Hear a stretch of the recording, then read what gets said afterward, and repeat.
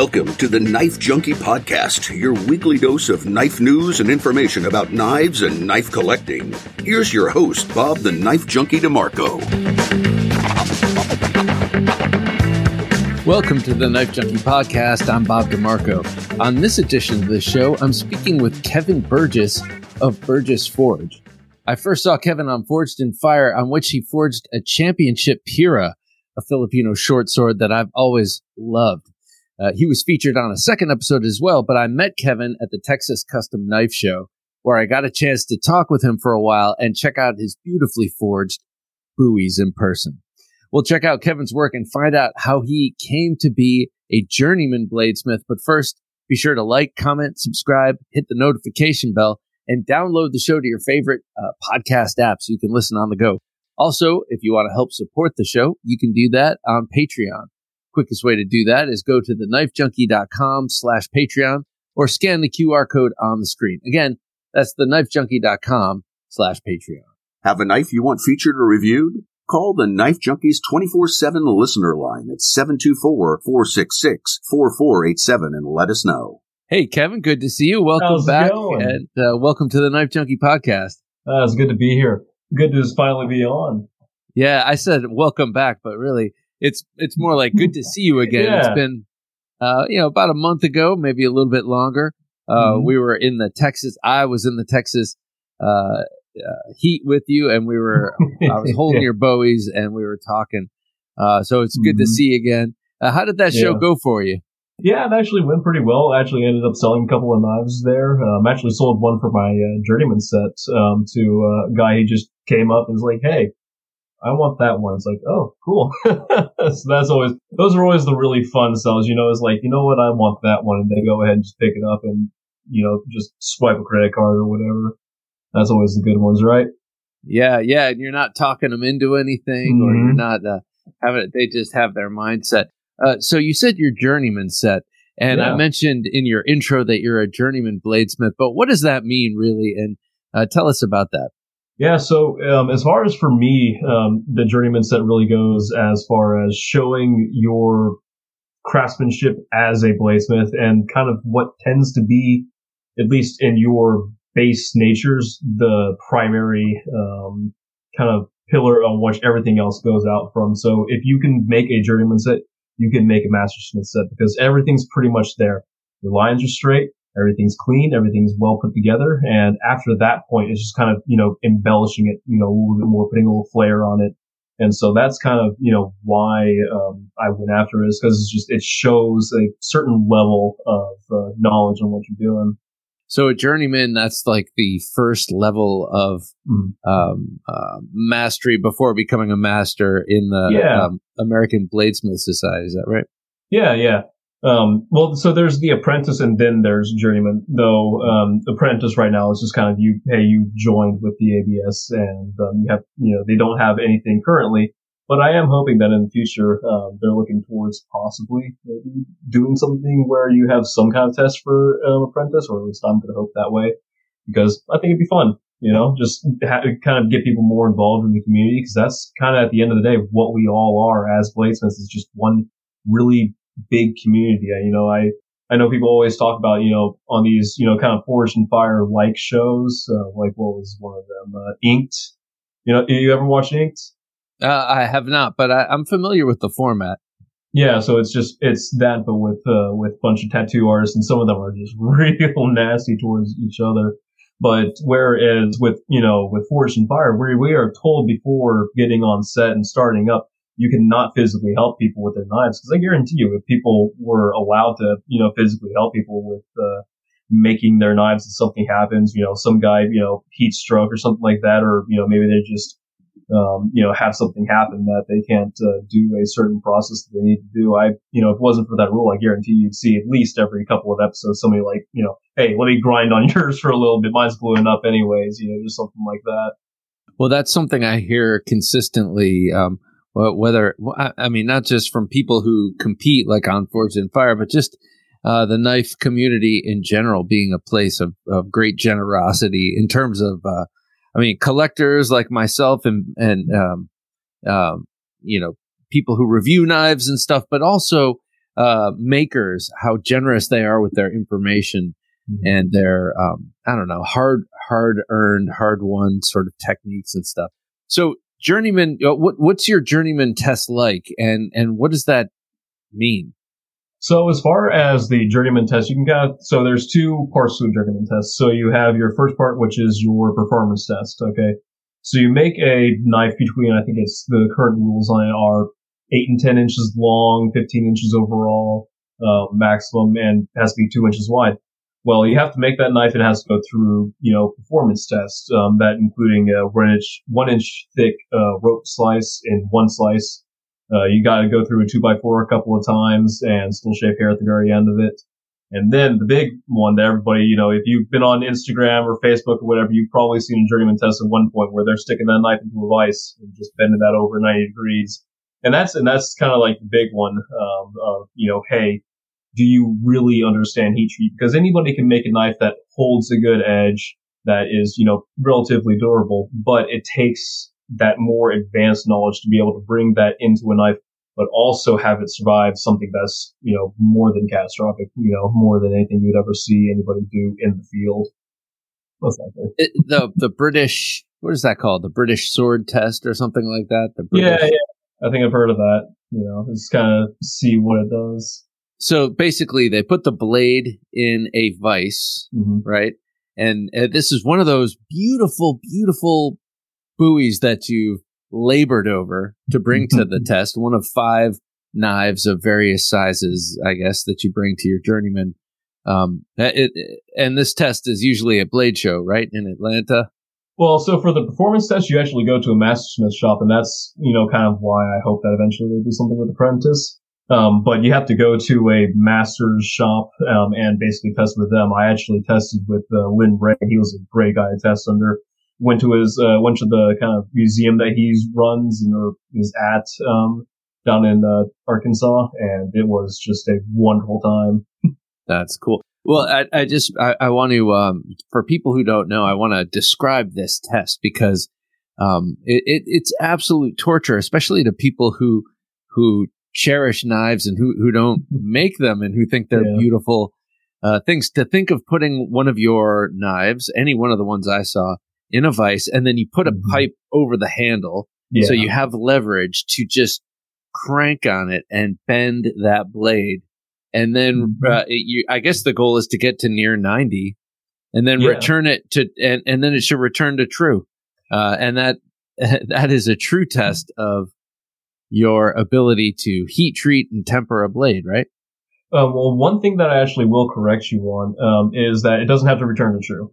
Okay. It would be cool if your knife returned to true, but usually they do take a set.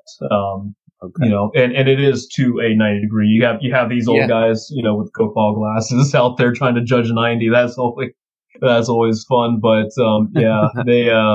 they're looking from the side for that true 90, and then they're seeing what you have. And actually, I think I have it in this case just off screen.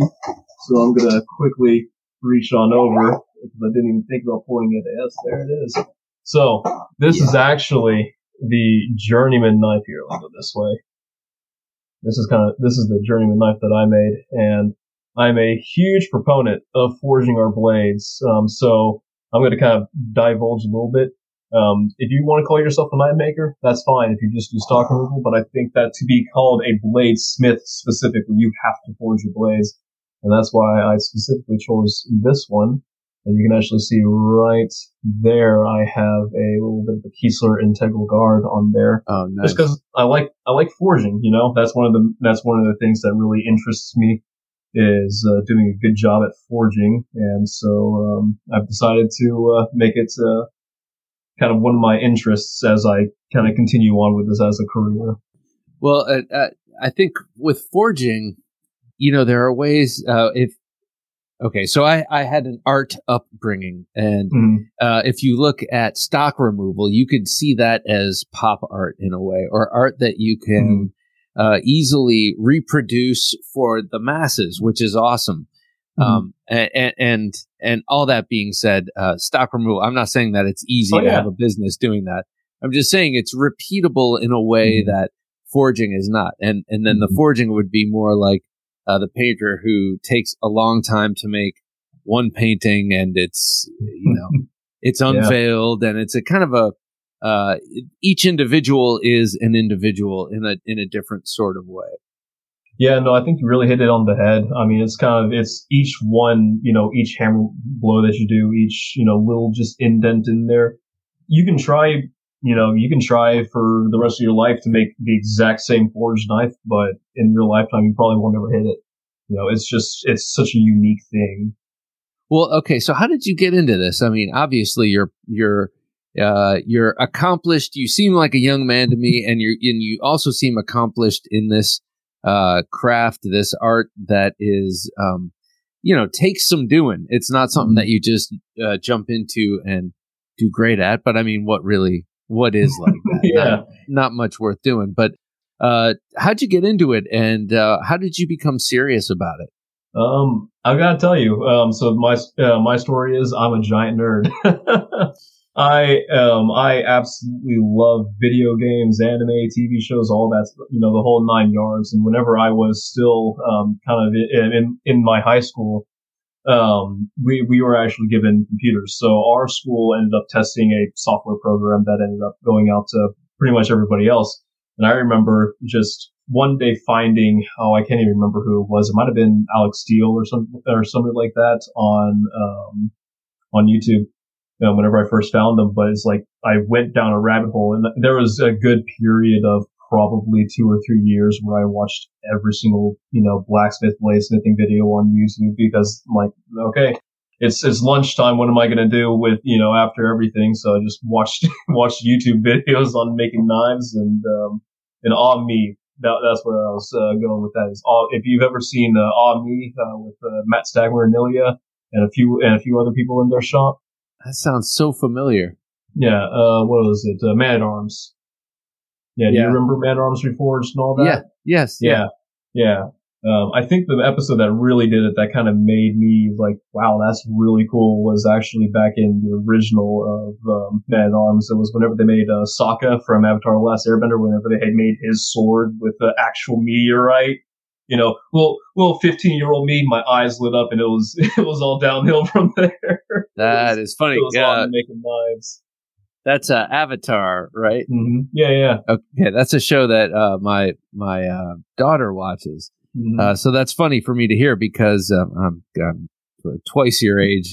Not to highlight my age or be ageist, but it's funny to hear you say that, because I had a huge, I was always a, artist, a drawer when I was a kid, and I was really into, I never played Dungeons and Dragons. I know that you're big into it, but I was very influenced by the art on that. And then the art on the sci-fi books that my best friend used to read. I didn't like the books, but I loved the art. Mm-hmm. So you were saying that, you're influenced by this kind of stuff, and yet your style, when you look at your work, seems very traditional American. How do you account for that? It's more so what got me interested, than any one particular thing. Because I originally found this, because little me is like, okay, I want to make a kunai from Naruto, or, any kind of Japanese blade, honestly, with, most of the animes that I used to watch. But after trying to make stuff like that, I was like, wow, okay, there's a lot that goes into this. And then that's when I really dived into everything. I was like, okay, what's going to make, what flows well, what, cuts well, what, feels good in the hand. And then it was just that side of YouTube afterwards of like, okay, here's how you actually make it into a craft. And maybe it's just the fact that I'm in the sticks of East Texas. Maybe it's the fact that, I just like buoys. I think I just really like buoys. That ended up being my main style. Is, as much as I enjoy the nerdy stuff as me as a person, it's just not my style as a maker. You know what I mean? Yeah, I do. And it's interesting because if you can differentiate between the fantasy world of those kind of animes and how those weapons look, and then look at the real world examples you're going to come down on your side every time. And I guess what I mean by that is, and I'm going to go the long way around here. Sorry, Kevin, but Conan the Barbarian, the original, one of my favorite movies of all time. And then we all know that the swords were amazing. And then in 13, they remade it with Jason Momoa. Good casting for Conan the Barbarian, I would say. But the swords were atrocious. They looked like they were inflated like balloons. And it really was distracting for me. And I think it probably added to how bad the movie was. So if you can't kind of look at what's realistic and then kind of recognize that some things are fantasy and should be left in the animated world, and don't try and reproduce that in a live action. So, well, I would imagine that really actually plays out as a knife maker, because you want to make a useful tool as well as something beautiful, right? Yeah. Yeah, no, a lot of people have this kind of, with knives being separated into an art category versus a use category. And I think there is a place for that, but I think that at the level of making that is required for something to exit the world of being a knife and purely being an art piece, and this is actually going to go a little bit into my my art upbringing, the few years of college that I did it. I think that, if we're going to talk on a semantics basis on, what makes art, I think that, for the vast majority of people, we still make, these beautiful tools, but they should all still be useful. I think that level of craftsmanship that, is required to take it into purely just being art, most people probably aren't going to want to do, because I think that most people at the end of the day, internally want to make something that's useful.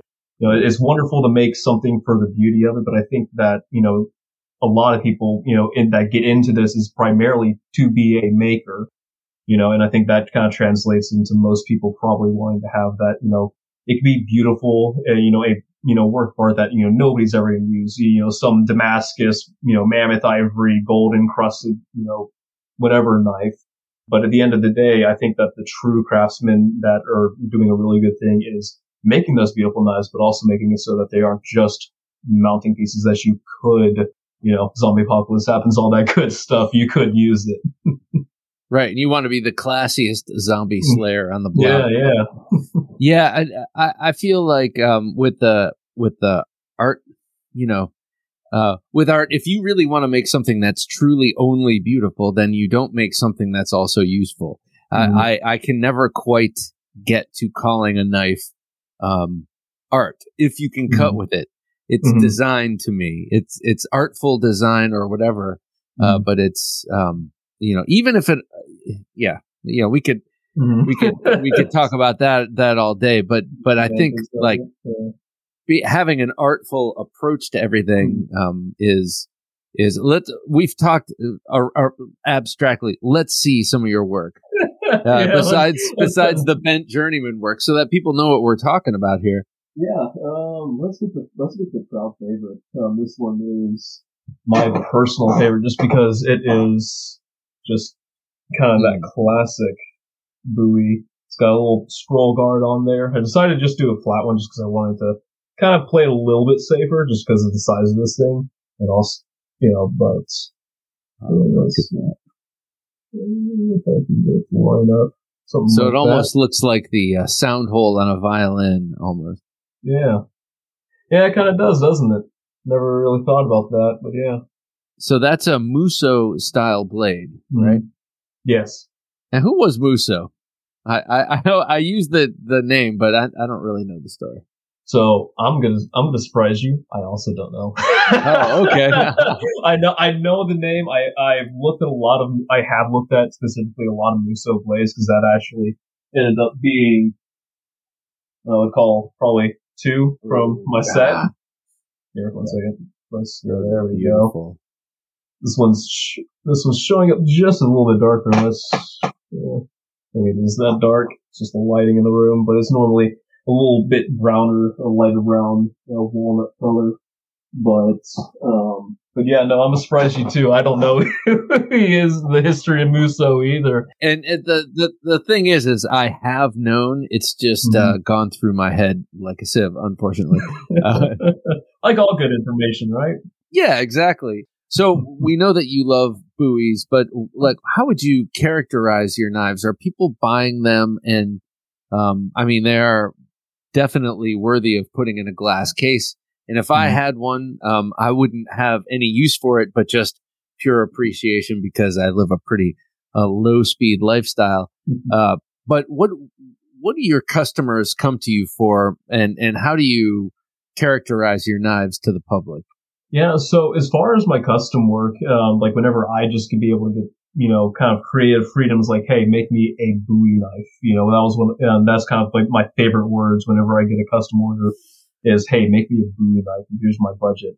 But I like to draw, I like to actually have my clients kind of help me in the initial drawing process of, hey, here's what we're making, here's what we're kind of abstracting, and with some people I've like, actually, because I know them a little bit better, I've actually specifically asked them to draw me up what they want, just because I want to see their interpretation of what, they think looks like a cool knife.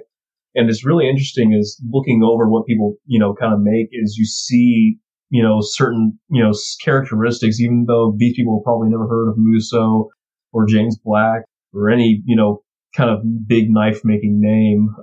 You still see a lot of influence in it. It's like, okay, so this person has a lot of kind of, the Arkansas toothpick style to them. They want something nice, lean, pointy, or, whatever other buoy design that they might, think up. But it's really interesting to have them do work with you and, kind of make their dream knife from there. Is this at all related to you? You told me that you studied jewelry making. Yes. Does this relate in terms of your approach and the process that you learned? Because that was a formal education you got there, right? Yeah. Yes. So, how did the process that you learned in jewelry, how has that carried over into knife making? A lot of it because that was because those college years of learning to make jewelry is kind of whenever I really kind of dug into this and learned the finer points. I actually went and took the ABS Intro to Bladesmithing, their 2-week-long class. And I really started getting into it, and it's really just this step after step system of, okay, you do this, you do this, and that final, those are your steps. Here's why we do those steps. So like if say I'm setting a stone in something, I want to polish out the inside, inside of that bezel where I'm not going to be able to get to, later on without scratching up the stone or getting past metal or whatever.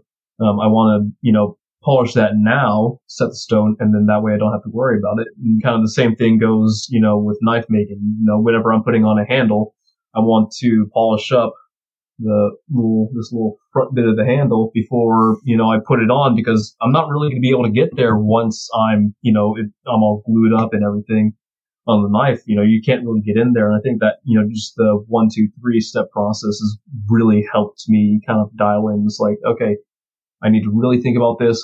How is it going to impact, what I'm doing later in step 5, what I'm doing in step 1, and all those kind of things. I think that was a really big help as far as actually making this more, of a smooth process instead of just a monkey flailing. Mm-hmm. Yeah, I think the sort of comfort of having a checklist is important and it's not just, I mean in creativity, not just in flying a plane or building a house, but even in the most creative sort of ventures, like with what I do at work or with what I do, outside of work. Oftentimes they require me doing the same actions in the same order and developing a system for them. That's one of the things I've tried to instill in my daughters is part of the fun of like learning. I wish I knew this when I was younger. Like, and now I'm saying it like I knew it all along. Yeah, teach me your wisdom, old man. Let's hear it. Part of the fun, and I know you know this, and this is kind of what you're talking about, is developing a system. I know where I'm going. I've done it a few times this way and that way, and some of this has worked and some of that has worked. let's figure out the best way to make this repeatable and enjoyable. Well, I mean, to me, that is something that took me a while to discover for myself. And I think that can be comforting in certain kind of processes, like especially like knife making. Yeah, definitely. I mean, just kind of like, forging, like I said, we're going to going back into forging, you forge the tip first, then once you have the tip, you start drawing out choil. After that, start getting some length and width on the blade, and then just do your final cleanup forging from there. Simplified, but bear with me that I don't describe forging for an hour. Just kind of that step by step of doing those, just very fundamental things really helps in cementing them in your mind and making you really, really proficient with them. Well, so how did that help you in going into Forged in Fire, for instance? This is taking your passion and your love, and it's more, when you're doing something like that, it's also something you hate and you struggle with too. I'm sure, but it's your passion for sure. So how did you translate that in the systems you sort of made for yourself in your home forge when you weren't under the gun? Tell us about going into the competition. Going into Forged in Fire, man, that is truly, and if I'm gonna feel a little bit old for saying this, but going back into Forged in Fire, I still remember me and my friends we had a little Discord server full of a bunch of us younger bladesmiths, and I remember we did a Forged in Fire challenge during one summer, and I came in second place on that one to actually what later ended up being another Forged in Fire champion. Kind of the process and setting up that process and taking it from home to the forge, it was really similar. I'll tell you what, I know that a lot of people have had, weird stories just because of the challenges that they were thrown into. But for me, it was harvest some steel off of a wheel, which is really just these little bits of, 1095 that we then stacked up. And it's like, I've done this a million times in making Damascus. And that first round, except for remembering where to go to stand in front of the fan versus, go to the power hammer and not just kind of, close my eyes, pretend like I'm in my own forge. That first round was, I've done this 1,000 times, just went through the process, just almost automated. And what did you have to make? A big 13-inch? Yeah, it was chopper. It was like a 13-inch, knife of your own design. You make it, however you want. And, I think what was the challenges? We had to chop into a boat cleat. That was it. We had to chop into a boat cleat. And I'll tell you another thing is I can't remember what, the other challenge was because we, actually didn't get to it. And, also in the making, I was just making a knife how I normally do. I wasn't really thinking about the challenges all that much because it's like I know what I make is, a good knife. And I remember thinking afterwards, whenever I saw the boat cleats, like, oh yeah, that's right. We have to chop into a boat cleat. I probably should have put a little more meat behind the edge, but, it ended up that my knife ended up actually surviving the best out of the 3 that were tested. The other 2 actually had failures on their blade. Man, it's a daunting thing to watch those tests. Yeah, because you see how much blood, sweat, and tears go into making those knives in that quick amount of time, and then just to see them, and also it's, in one way it's a real test of the smith and how good they are, but in another way, it's also not necessarily the most fair, but it's a competition. That's the point. But I mean, like, most people aren't really forging under those circumstances, so they might have a different pace and all that. Oh yeah, I remember one of the things because the guy that I actually lost to, he's just in another state, and I remember I brought him down for like a couple of weeks to make knives together. And I remember during that couple of weeks, we actually made it land so that we go to one of the ABS hammer-ins, which we haven't gone, by the way. I highly suggest going to just find a hammer-in near you. Go to one; they're great. But I remember both of us came up and we brought our blades and we were like, hey, can you judge this? Because I forget who we had judge our blades. But it was one of the mastersmiths that was there, and we was like, hey, can you, judge our blades? And he gave us some criticism on both ends. But he was like, yeah, no, I know, and that whatever I do in my own shop, I could never do on that show because it takes me, a day to grind a blade. It takes me, a day to put on the handles and make it perfect. But that's because he's a mastersmith. We are very much so not mastersmiths, especially at the time. And, just because somebody fails there, they might be an amazing smith. And just because somebody does great there, maybe they might not be the best smith in the world. Still good. They made it to the end, obviously. But, I think that it's, it speaks volumes that, just anybody's able to do anything in that short of a time. Because if, for all of those, my knife making, brothers out there and sisters, it's hard. It's very hard work. Well, you, made it to the finals on your show, and, it would tell us about the weapon. The Pira. That was a fun one. Yeah, because I'm noticing a few swords that I remember seeing whenever I was doing my research on the plane back. But yeah, no, the Pira was just a really fun blade that it was just so weird, man. Because I'd never made those kinds of blades before. I'm always very, as you might be able to tell, I'm a bit Western in my style. Yeah. So I didn't have really that kind of Filipino background a whole lot.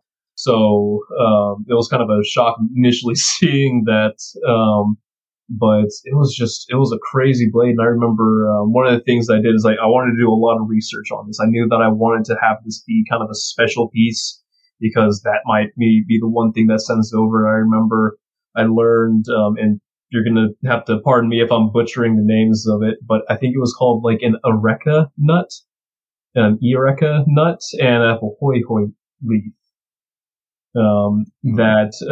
Apparently, so whenever you are a new person within this particular tribe that developed, I think it was the Yakan tribe, that developed the Pira, apparently whenever you like go into their village, kind of the hi hello meal is a areca nut and a hoy leaf, and you're supposed to eat it. And that's kind of your, hey, you're welcome to the village. And I decided to put that, since I'm kind of an outsider coming into their culture for the first time. And I decided to actually put that on the side of the handle because there's just all that, area kind of behind that. If you remember the blade, I just kind of had it like hanging off. Whereas if you look a little bit more traditional, it kind of follows the arm a little bit more. Yeah. I just wanted it out of the way. I didn't want to mess with it.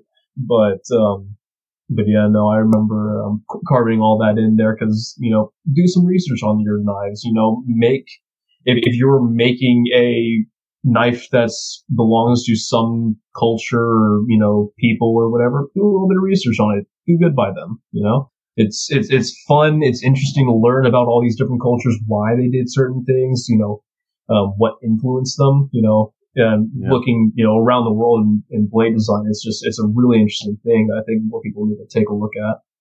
Yeah. And the Philippines are an incredible place to look because so many islands, so many, communities, and all have their own blade designs with their own uses and stuff, and just beautiful stuff and exotic looking and very, very effective. So did working on that and kind of stepping out of your comfort zone to make that, did that influence the work you did afterward? Did it open up your eyes to things? Or? I'd like to say yes, but it was an interesting task to make something that big. Definitely with learning how to make larger blades, that's obviously helpful, I think, to anybody, because if you can make a long blade good, if you can make a long sword, you can make a dagger kind of thing. It's it helps push those skills out. Like, okay, I do have them, but sadly I never continued with anything in that kind of realm of knife making. I do plan on it eventually. I actually still have the original little billet of metal that they gave me for my Pira. Whenever they send you, I don't know if I'm allowed to say this, but I'm pretty sure I am, because it's not anything particular. But they actually send you home with an amount of steel that should make the weapon. That way you don't have to like special order stuff, all that's that. Cool. Yeah. And I actually still have that out in the shop. And same thing actually for the longsword, for my second episode. I have both of those out in the shop, and one of these days I'm gonna, why not actually see if I can't make it out of what they gave me. So did you get to keep any of the weapons you made? I did get to keep the longsword. However, I looked for it, and it was in a gun case, and I do not know where that gun case is right now. It is mixed. It's mixed in with a bunch of other gun cases, and it's like I don't feel like bothering other people for looking for it. So sadly, I do not have the longsword to show off. Well, let's hope. Let's hope you don't need a gun, and you open up that case, and you're like, sword. Almost. Yeah. Going in, instead of just racking a shotgun, he's more of a have at thee, all that stuff. Yeah, stand and deliver, sir. So you had the Pira is like about a 29-inch bladed sword, I think, or knife. If it's anything like almost all the Filipino swords kind of fall into a certain measure. But then you said you did a long sword. What was the History Channel is the host of that show, and so everything has to have a historical attachment. What was the actual sword you were supposed to make? I know European, but what was it? It was a German longsword, and I remember because that thing was near to about here on me. I'm not a very I'm going to out myself. I'm not a very tall person. But I think the blade was 38 inches, and then there was 10 more inches to handle. Wow. So not a whole lot of, it's not a very insignificant blade. It was definitely a challenge to grind, but yeah, no, that German longsword was definitely a beast. So did you have to retrofit or buy a new forge, or how do you, when you're not making swords, how do you suddenly pivot into that? Here's what you do. You get past round 3 is like, okay, I'm going home to make things, and you call your parents, is like, hey, do we have any 50-gallon drums, metal drums anywhere on the property? And they say no, and then after some finagling, you find some and you get them home. But yeah, no, I owe a lot to my parents for helping me out with this. But yeah, they the week, that day of travel back, because you're allowed 2 days to kind of prepare. And for those 2 days, I remember spending one of the days making a Dawn Fog style heat treating kiln. It's just all it is just 2 50-gallon barrel drums stacked on top of each other with some KO wool around it, and it does a great job at heat treating swords. And that's what I had to use because I couldn't make another forge that would accommodate something that big, nor did I really want to. So in terms of your knife making in general and Burgess Forge, what's your business trajectory like, if that makes sense? Like, what is it? Describe your business and then describe what it's like a day at the job. Yeah, so actually right now I'm in the process of actually, sadly or happily, depending on how you want to look at it, I'm actually transferring over to having this be more of a very intense hobby, a very, very intense hobby, because I'm actually taking on a job as I'm now a roofing salesman, if you can believe it. I figure if I can sell knives, I can probably sell a roof or two. So that's just kind of the transfer over into just kind of having this be a side thing. And some people's like, oh man, he didn't make it. Well, you know what? Yeah, I don't get to be my own boss anymore, but I will tell you, I don't have to, stand at a grinder for, the entire day, just grinding the same type of knife. Because I have an order for 20 whatever knives, and I think, and I get to just make things that make me happy. You get to validate my kind of more creative side, and I'll take it. Yeah, especially if your business model and you want your business model to be what a lot of knife makers strive for, which is making what you want, putting it up, and people, people who follow you and people who like your work. Snatch it up. To me, that seems like the dream job right there. Yeah. And not for nothing, at my daughter's recent birthday party, one of her children's fathers is a roof regional dude, and they do very well. So that's a great way to support a knife making habit / hobby, because it's very expensive, ain't it? Yeah, it can be a hard road to hoe, and I luxury goods are always in demand, but the question is, how many hand forged buoys are people looking for? And I mean, I'm sure that's something that never goes out of style. But it's I mean, let's be frank. The economy is what the economy is nowadays. Things are getting more expensive. Kind of one of the things that made me kind of think, okay, I have to sit down. Is this, a good long term for me? And, eventually came to the no conclusion was, recently recently in like a pretty stable relationship, kind of wanting to have my own house, kind of be able to afford those kinds of things. And it's just like, yeah, I could scrape by on knives. I could, pay rent with knives. I could do all that with knives, but I'd like to have a little bit more. You know what I mean?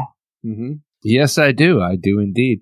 I mean, this is something most people face, or a lot of people face, especially if they have a passion that is in any way impractical. Like if your passion isn't stockbroking, yeah, it can be impractical. And but yeah, and plus when you have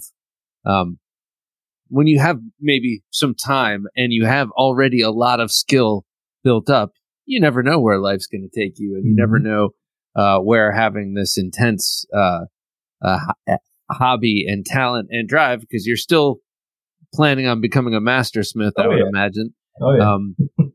You never know where that's going to take you, and right now, given the circumstances, it sounds like you're doing what you got to do, doing the responsible thing. Yeah. Well, I have a question, because I keep looking over your shoulder at the knives. I want to see some more, but also I want to know about leather work. So while you're grabbing a couple of here, let me show off. So this is from my personal favorite.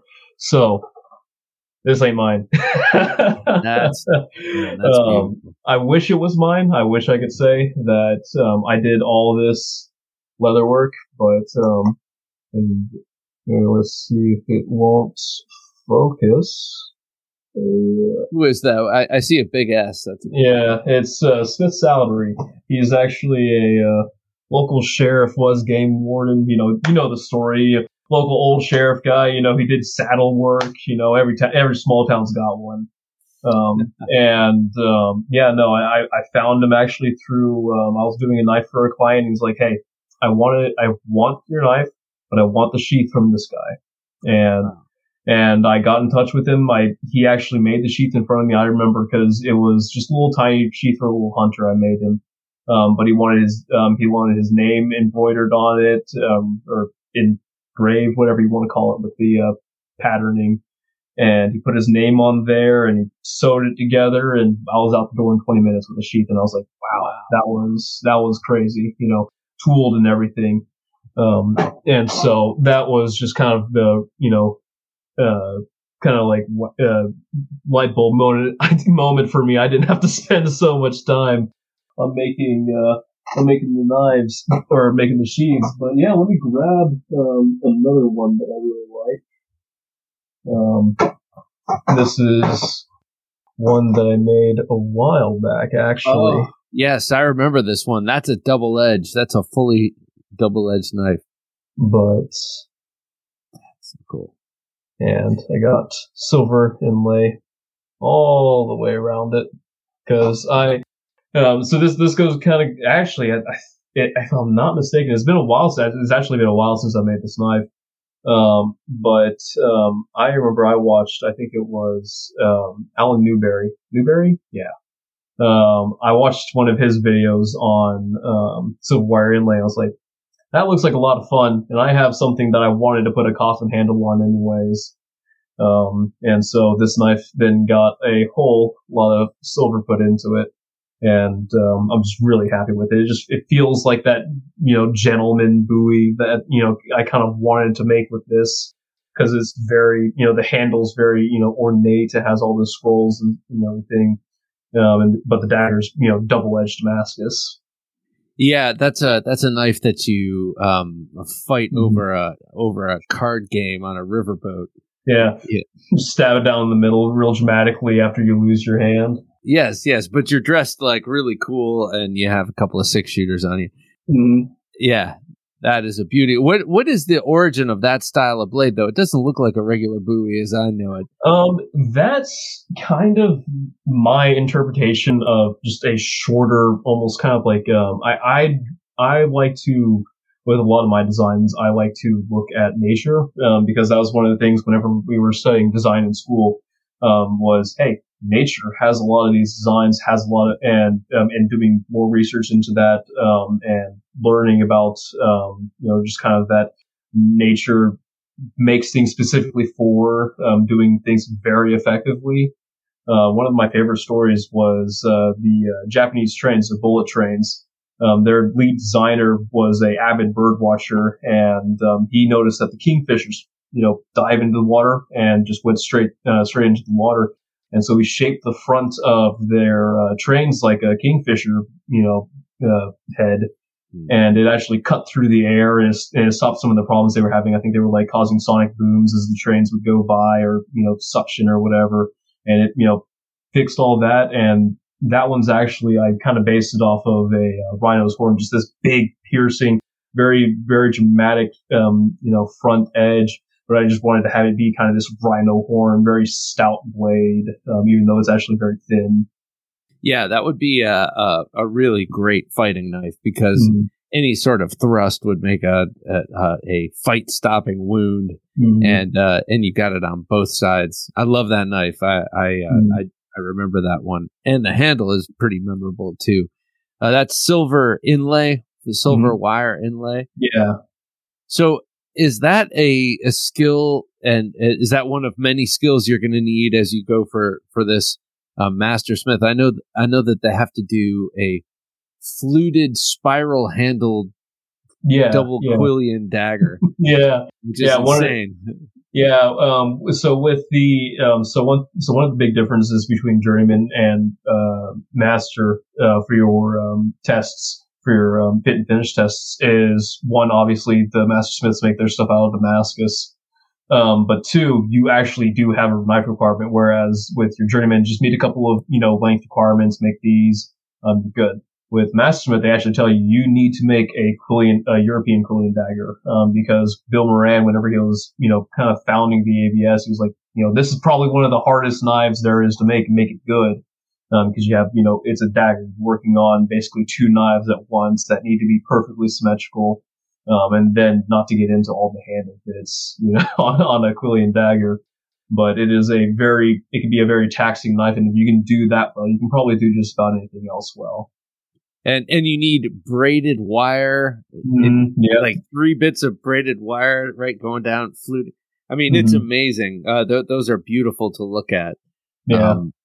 And yeah, you can imagine a different era where attention to detail like that was the norm. That puts you kind of in a very, very, very long line of people, in the world who have made these kind of things. So you teach people, you have classes. Tell me about that. Yeah. So, one of the things that, is kind of the big side of my business and the big side of kind of like my knife making journey, is teaching people. I absolutely love teaching classes. That's, not only for me, on the business side, is it a good deal for me because I get to make a knife, as I'm showing these people, what to do whenever they want to make a knife. But as we go along with it, we, just talk through everything. I get to pass on all that information. And, I want to say it was Steve Schwarzer who said it. For every person you teach, your lifespan doubles. And, that was kind of one of those really, I'd been teaching for a while, but, I think that is what actually kind of pushed me over as far as, wow, I really enjoy teaching, and this is why, because, I get to kind of make an imprint on the world and kind of, show, this craft that, at a certain point was pretty much forgotten. I mean, luckily, some people might have their, own opinions, but I have my own, so I'm going to speak it on, I think that, for all of Forged in Fire, and some people, having whatever their opinions are on it, I think it's overall a really good thing. I think bringing more people into this, making people more aware of the craft is ultimately a good thing. I don't see a way in which that becomes a negative, because the more people that enjoy it, the better. I like having more people in the community. I don't want to have, just this small little, 5 dudes in a garage. I want to have, this kind of nationwide, family that's, all really dialed in on this one thing that we do. Some people get bitterly possessive of their interests. Like, oh, I would rather no one know about knives and they die with me than everyone else. Yeah, it's like I was way into knives before everyone else. Okay, all right. But Forged in Fire has been amazing because it has also helped normalize. I mean, not only for the art, it's been great for the showing off how knives are made and in that more traditional way. But they've also helped to normalize knives in general. The fact that people carry them and use them every day, and they're not carrying them around as weapons. Yeah, they don't have to be these scary things that, people, that the weirdos hold in their pockets. The one kid, at the school line who's always showing off his little pocket. You don't have to be, that. It can be these, high class pieces, these, kind of talking points, all that kind of stuff. And, I think that, Forged in Fire has done a lot of good for the knife making community. It's brought a lot, like I said, it's brought a lot of people, it's brought a lot of awareness, and I like all of it. Yeah, and it's also very it goes very against the sort of temporary culture we live in, or disposable culture. Because here you're making knives, you're seeing how they can be made individually and how well they can perform. Whereas a lot of people, they'll buy, for instance, kitchen knives or cheap pocket knives, and then when they get dull, they kind of just put them in the drawer or throw them away and get something new. This one's for all the knife makers. Oh, I'm sorry, my son, he has a collection of knives. He has more knives than he knows what to do with, and every single one of them is $20 from Walmart. But yeah, there definitely is that kind of just, it's nice. It just really is. It really is nice.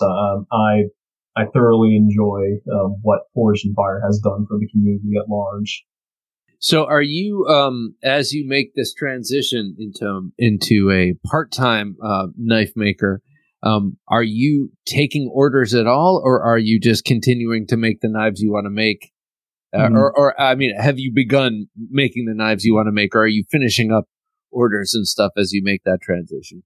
Yeah, I am finishing up my last 3 knives. These are the last probably custom orders I'll take for a very good long time. Unless the order is, hey, I want a buoy and here's a budget.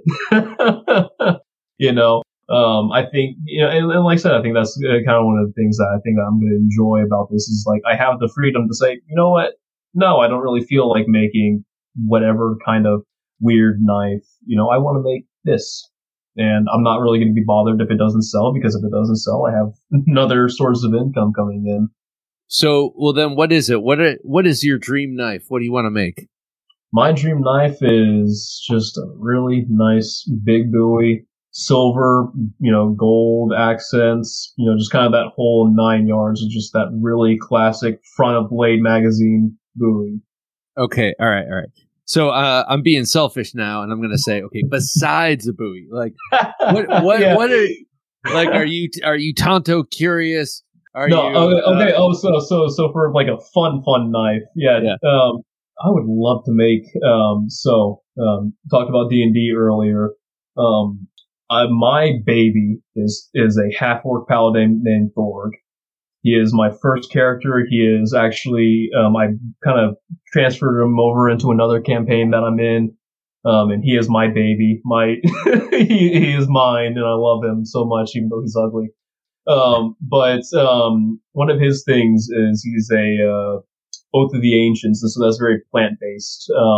And I want one day, and his main thing is he has a giant kind of like, it looks like the vines from, like Spanish ivy, for the handle, and it's just a giant, spiked maw, on the earth, that he just swings around, and I would love to make that for no, obviously just have fun, just to make something just to make it.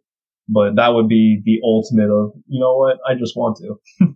Yeah, home defense. And, I bet there are plenty of people out there who would like it. I mean, like we were talking earlier about enthusiast groups, Dungeons and Dragons. That's a huge enthusiast group. I can remember, like, I did not play it, but I remember my friend's older brother playing it all hours of the night. When I was sleeping over. I mean, I think there's, and then you look at the books, lots of just cool swords and knives from those books.